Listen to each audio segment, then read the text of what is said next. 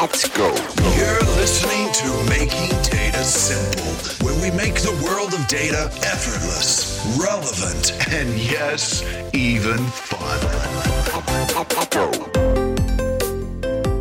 Hey folks, welcome to Making Data Simple. I think I'm on something like week 7, week 8, recording from my home office, because obviously, given COVID, the world isn't so simple. But thank you for listening. Today, I have Q Rhee, who is the VP and Chief Health Officer of IBM and IBM Watson Health. Q has been on here, I don't know, I think over 100 episodes ago we had Q on, and the world was quite different back then. Different priorities.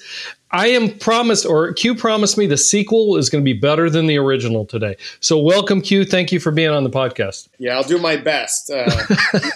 Empire Strikes Back was better, so we'll see. Yeah, I think it was better. That's my favorite. Yeah, I agree. I'm your father. Yeah. Exactly. So last time we were talking about things like, I went back and we were talking about the culture of health at IBM Watson's role in health.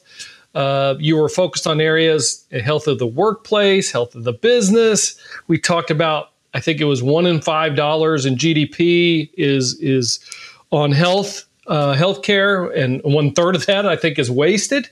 In fact, to be more precise, I went back and looked in 2018. I think it was 3.6 trillion or $11,000 a person at that point in time.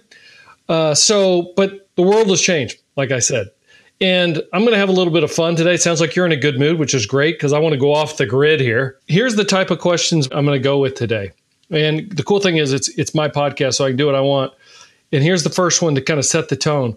What the hell is going on, man? Is this like the end of days? Put some sanity into this. What the hell is going on? We're discovering it's been 102 years since the last large global pandemic in 1918, known as the Spanish flu. And we are discovering how connected we are as a society globally and how fragile we are as well. I wouldn't say it's the end of days, but it is an opportunity for us to reflect on this extraordinary challenge, but also the opportunity we have to be more connected and to really think about what matters.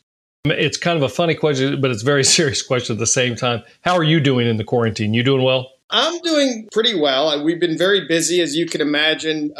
Folks like myself, I think, our knowledge, our expertise when it comes to clinical and public health is very valued at this time. Personally, I reflect on myself, my own family.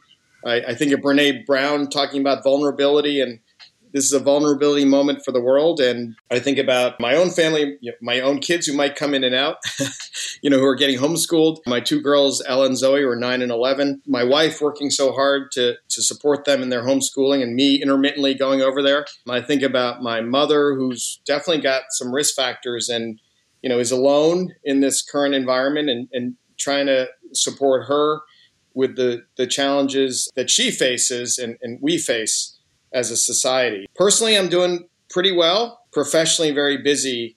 I think IBM was made for a moment like this to help support society, our clients, our partners in this challenging moment. Does that put you, I got to believe that this is game time for you. And it's kind of game time for IBM. So on one hand, a very tragic moment in history to some end. I'm very, as I've said multiple times on this podcast, empathetic to anybody that's personally affected health-wise. In fact, I got some people that I know that are fairly close that are affected, and I'm very, again, empathetic and my heart goes out to them. On the other hand, it's kind of like I had a buddy that was in the military, and like if there was a war, I like, do you welcome that? He goes, yeah, I do. Because I'm ready to go. This is what I've been training for. And on the other hand, I'm saying, well, I'm not ready for that. Nobody wants this. And so I know nobody wants this, but where's your mindset? Is this for you? Is it game time? Is this where you shine and where you use your expertise? Yes, it's definitely game time. It's definitely wartime. It's definitely leveraging the best of what we have at IBM, the extraordinary people, the resources, the trust that we have across the globe and locally, and looking at ways that we can support this fight in this war against COVID-19. One of the best articles that I read in Morningstar was about the different projections. Now, they were really doing it from a financial perspective, but it also, it had direct correlation. And I know you don't have a crystal ball, but I'm going to ask you anyway. One of their projections of the bull case was 30,000 deaths in the U.S., 800,000 globally. The base case was a 60% probability. The first one, I don't know if I said, was 25% probability. Base case was 60%. It was around 200,000 deaths in the U.S. with 8 million globally. And then the bear case was 15% probability. And it was like 700,000 deaths in the U.S. and 18 million deaths globally. Where are we at today from your perspective? Where are we heading in that whole realm of possibility? You have to reflect on April 29th, 2020. It changes daily. I get it. Yes, it changes daily. We're learning more about this disease every day. We're learning more about how lethal it is and how it affects certain risk groups and how it's spread. So there's a lot we still don't know. It will likely take next fall at the earliest in 2021 for an effective vaccine to be available. We do know, based on its so-called R0 score and how infectious it is, that you need a herd immunity of perhaps 60 to 70% of the population to make that R0 score go below 1. We do know other coronaviruses like this, typically there's an immunity that could be conferred for 2 years, 1 to 3 years. But we don't know for this virus, the length of immunity and how it varies with different types of populations. We do know that data, analytics, and the ability to leverage that to prepare, respond, predict is going to be a very important component of how we fight this disease. So could you explain that a little bit further? Explain what you were talking about in the herd scenario and the length of immunity. I presume you're saying, hey, look, we don't know if the immunity is indefinite or it get a possibility of infection later, so it makes this even more risky. Can you shed some additional light? As of today, we know it's a very potentially lethal disease for certain groups with certain risk factors. Elderly, people with risk factors that are related to things like cancer or HIV or heart disease, diabetes, COPD. On average, without social distancing measures, without some of the interventions we've made, that you can infect between 2 and 3 people. It's called the coronavirus because it's got a crown in there, and it literally goes into your lungs, to the bottom of your lungs, and just hangs on and replicates and creates this horrible infection, this horrible pneumonia that leads many people to need an ICU bed, a ventilator, a breathing tube to help them breathe. We often focus on the physical curve related to the cases and hospitalizations and deaths, but we have to recognize the multiple other curves that are about to come or that are starting to come. Avoidance of chronic disease management, people's chronic diseases like diabetes, like hypertension, like heart failure, like COPD and asthma, depression are getting worse. There's another curve as it relates to mental health and the burnout, especially for our frontline workers, those soldiers out in the field, the nurses, the doctors, the delivery folks, the challenges that they're facing as they confront this disease head on. And then there's an economic curve in terms of the devastation that this virus is making from an economic perspective in terms of jobs, unemployment, and thinking about, things like food insecurity and housing. Are you going to be able to pay the rent? There's so much that's going on during this pandemic that we have to react to, but also prepare for. To your point, the person that I'm familiar with is a colleague's daughter. She's a frontline worker and has double pneumonia. And I've learned a lot from her going through this. She's coming out of it, thankfully. She has what's called, and again, I'm learning more as we go, I think everybody is, but a cytokine storm? Yeah, cytokine storm. How do you pronounce that? Cytokine. Cytokine storm, where all I know, and you can talk more about it, but it multiplies so fast within your lungs, it destroys the lining of the lungs because it essentially blows up the cell.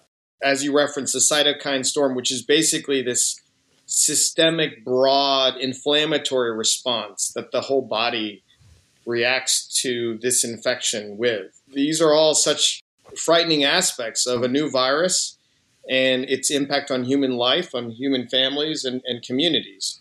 I've got many colleagues who are out on the front lines, people I went to med school with and did residency, and there's extraordinary stories of courage, of resilience, of collaboration, of teamwork. To me, it's also the best of humanity that we're seeing at this moment. Absolutely. Totally agree with that.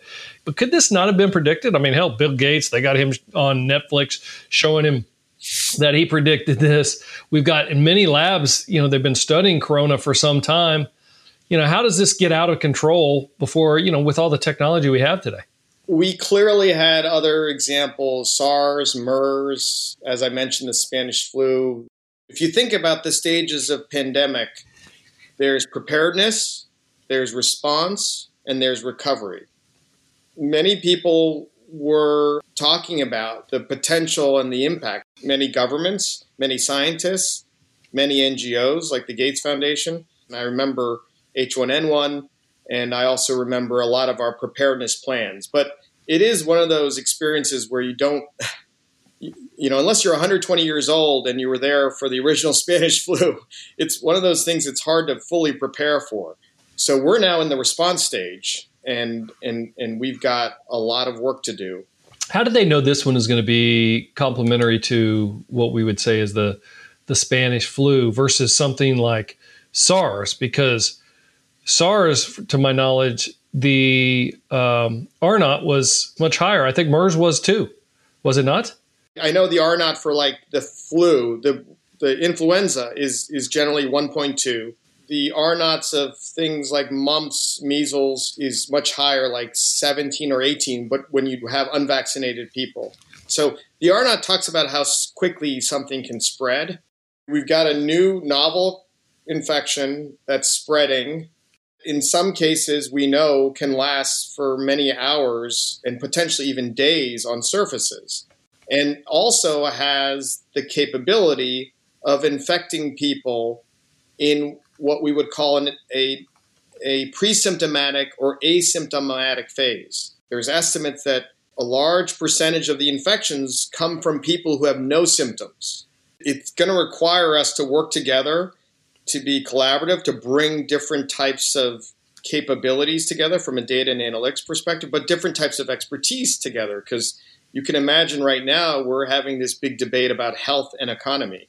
This is having a huge effect on the economy, and how we bring people back to work, how we do it safely is really a balancing act. It's a polarizing issue as well. There's just so many different levers. Like you said, I think I said on a previous podcast, it's just my belief that in 5 to 10 years, they're going to look back, but it may not take near that long, and tell us how crazy we are one way or another. This is probably going to be dissected to the nth degree, as it probably should be, because there's economics. We got like some areas that are hit extremely hard, like New York.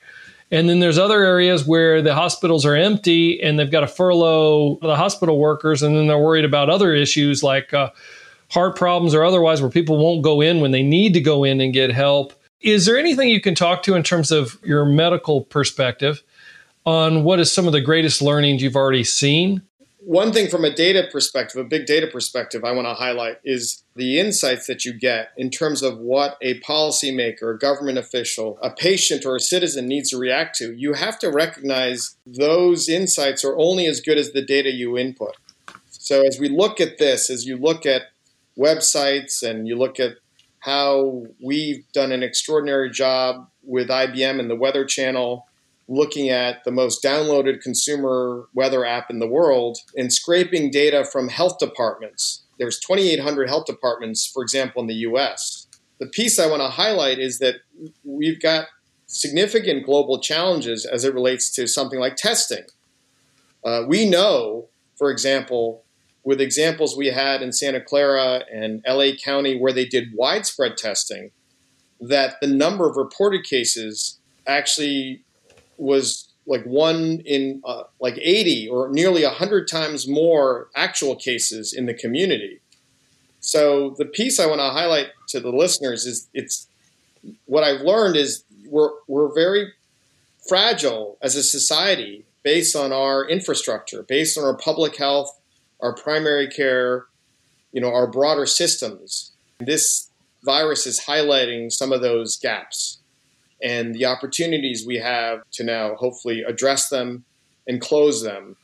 It'd be great if we can get out of the response and the recovery much less than, some of the predictions I started with, and then accelerate technology.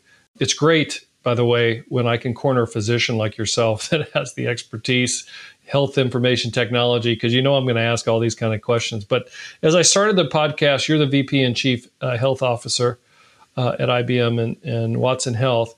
A couple of questions I have here. You talked about some of the sources we're getting the data. We're not as fast as we could be relative to some of the privacy that we have around that data. And I got to believe that other countries, for example, maybe have a leg up here, maybe even a country like China that doesn't have the restrictions on PHI that we would have here. On the one hand, we want our privacy. I want my privacy. On the other hand, that's essentially slowing down some of the research, is it not? So there's nothing more important than privacy and security when it comes to data, especially in the areas of health and healthcare. I can't underemphasize what I would call the role of trust. This is where I highlight where IBM, in my view, was made for this moment, because we are so trusted with so many clients, governments, life science companies, hospital systems. But as you stated, when you go and recognize the issues of privacy and security and make sure those are foundational, there is a new paradigm that could, and I believe should evolve, related to data. And where you add, in addition to data privacy and security and trust, you can move to a philosophy around data philanthropy. I think COVID-19 highlights this very starkly. If you give the example of recovered patients from COVID-19 and the fact that their convalescent plasma, the antibodies in their blood, could be used to help in their community up to 4 people who are in a hospital at the end stages of life on a ventilator. Think about those family members and the fact that there's no treatment available that's effective right now. Your data is yours, but it could be used to help doctors, nurses, and even other patients address this new disease.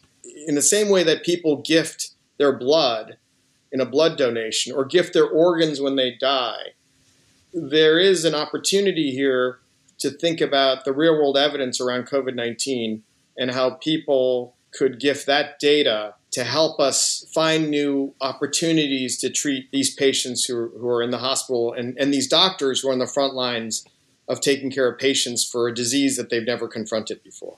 Being a data guy, it really occurs to me that this is a moment that reiterates the importance in data. We joke around that data is the new oil. I could see somebody passing away and saying, here's my data, go study it.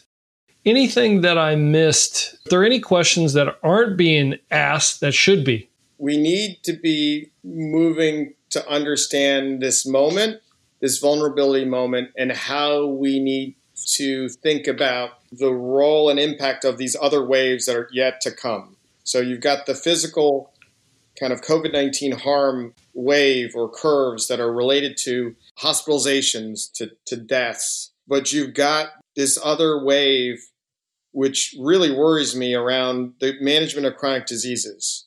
We know people are suffering in terms of their diabetes, their heart disease. We know they're having many strokes and many heart attacks and not necessarily going to the emergency room. We've got some catch up to do as it relates to the curve of the management of chronic diseases and how we're going to reconnect to all these populations that need care, but also are the lifeline of these hospitals. I mean, people don't recognize this, but hospitals typically only have a margin of maybe 1% to 5%. They only have savings maybe built up for 60 to 90 days, many hospitals. So while there's 5,000 to 6,000 hospitals in the US, for example, many of these hospitals don't have the economic strength to handle this crisis long term from an economic perspective. I've got doctor friends and nurses who are taking 20 to 30% pay cuts some of them being furloughed. We have to be very cognizant of this chronic disease wave and how managing it will actually reinvigorate and reinvest in those hospitals that are now in a lot of trouble, not only because they're on the front lines of this war, but because their supply lines and chains are being cut.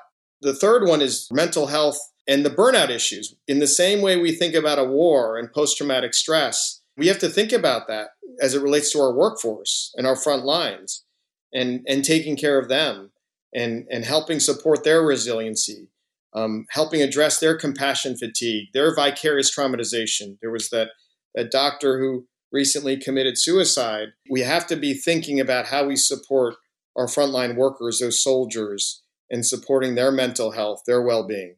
That issue of mental health is broader than just those front lines. It's all of us in this time of isolation where we're really adapting to a new normal. So that second curve of mental health and burnout is another one. And the third curve of economic devastation and recovery is also incredibly important, and how we address that in a very thoughtful and proactive way. You can see the lines, the car lines for food banks as people are losing their jobs, and how challenging that must be for families. I feel very fortunate, as I said, humble and grateful for the fact that I have a role that lets me work from home right now, and that also, gives me reassurance that I can pay the bills and that I can also provide for my family. But many people in our country and across the globe are not able to do that. So how are we going to address that economic recovery that's so foundational? Bring all these pieces together so we're more prepared for the next pandemic, the waves of chronic disease management, the issues as it relates to mental health and resiliency, and the issues as it relates to economic strength. No, that's fantastic. Amen to all of that. Did you say the vaccine next fall? Yes. The estimates are likely 12 to 18 months. 18 months is probably more likely, but yes, next fall. What is the possibility within the next month or two, we start the economy, we get going again, and then come fall, we have to go back into quarantine? You think that's a possibility? If you look at the 1918 Spanish flu, there were multiple curves. It wasn't just one. As I mentioned, there are other curves: chronic disease curve, mental health curve, economic curve.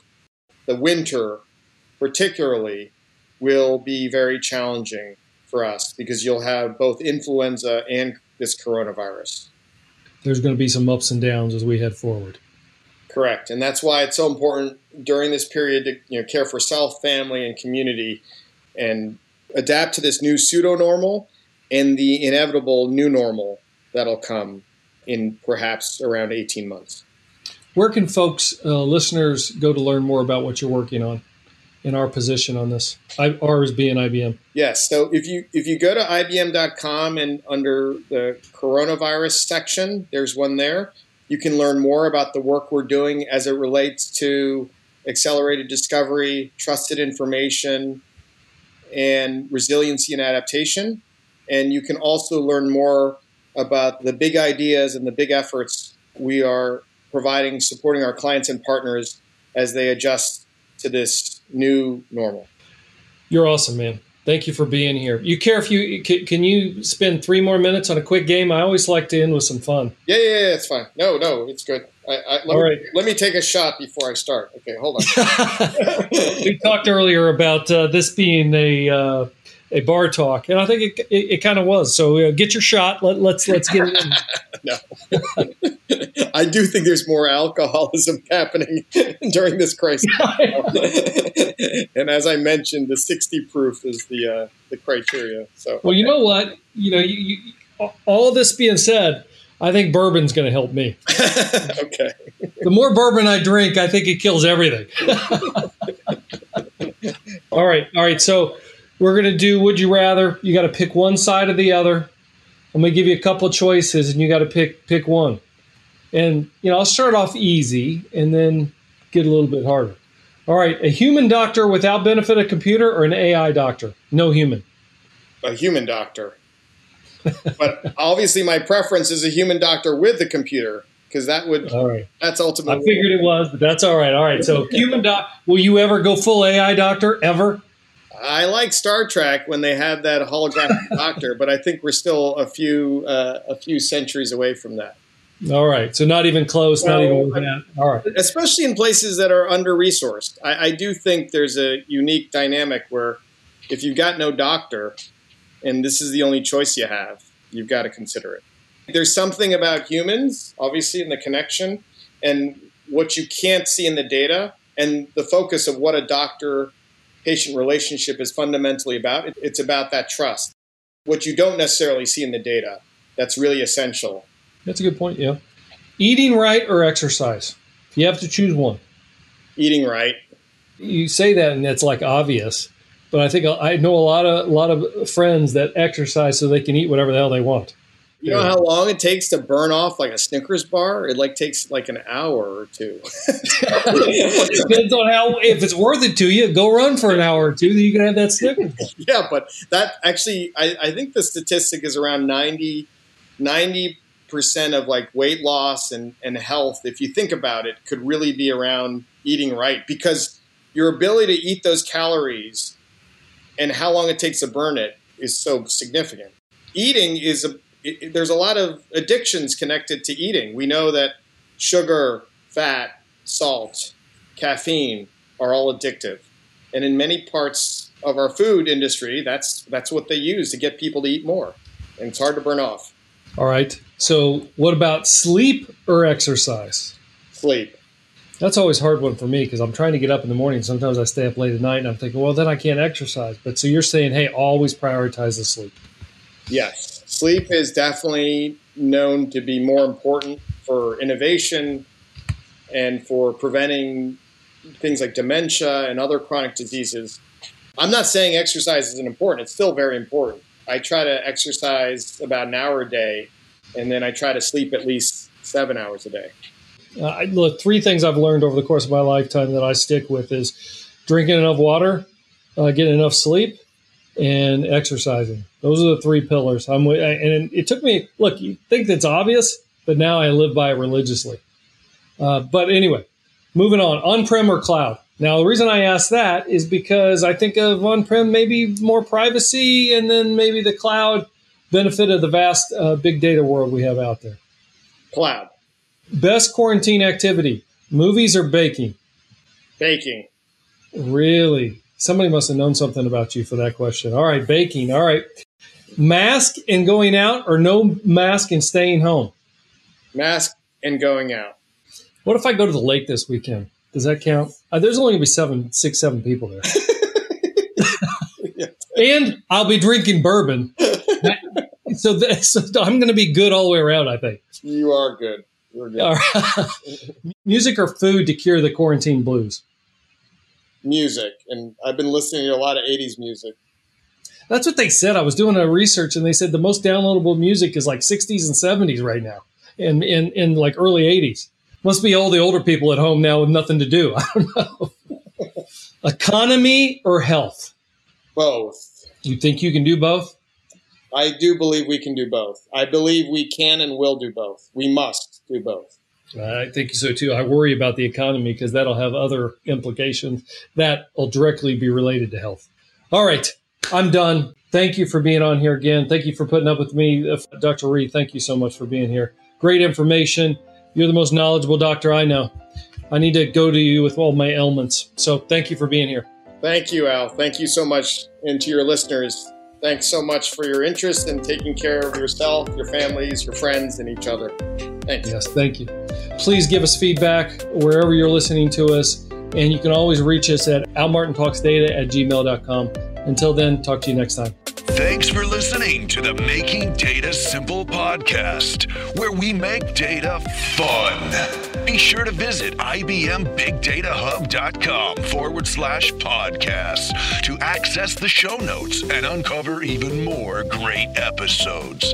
Remember, the views expressed here are those of the host and its guests, and do not necessarily represent the views of IBM. Until next time, let's go. Over and out.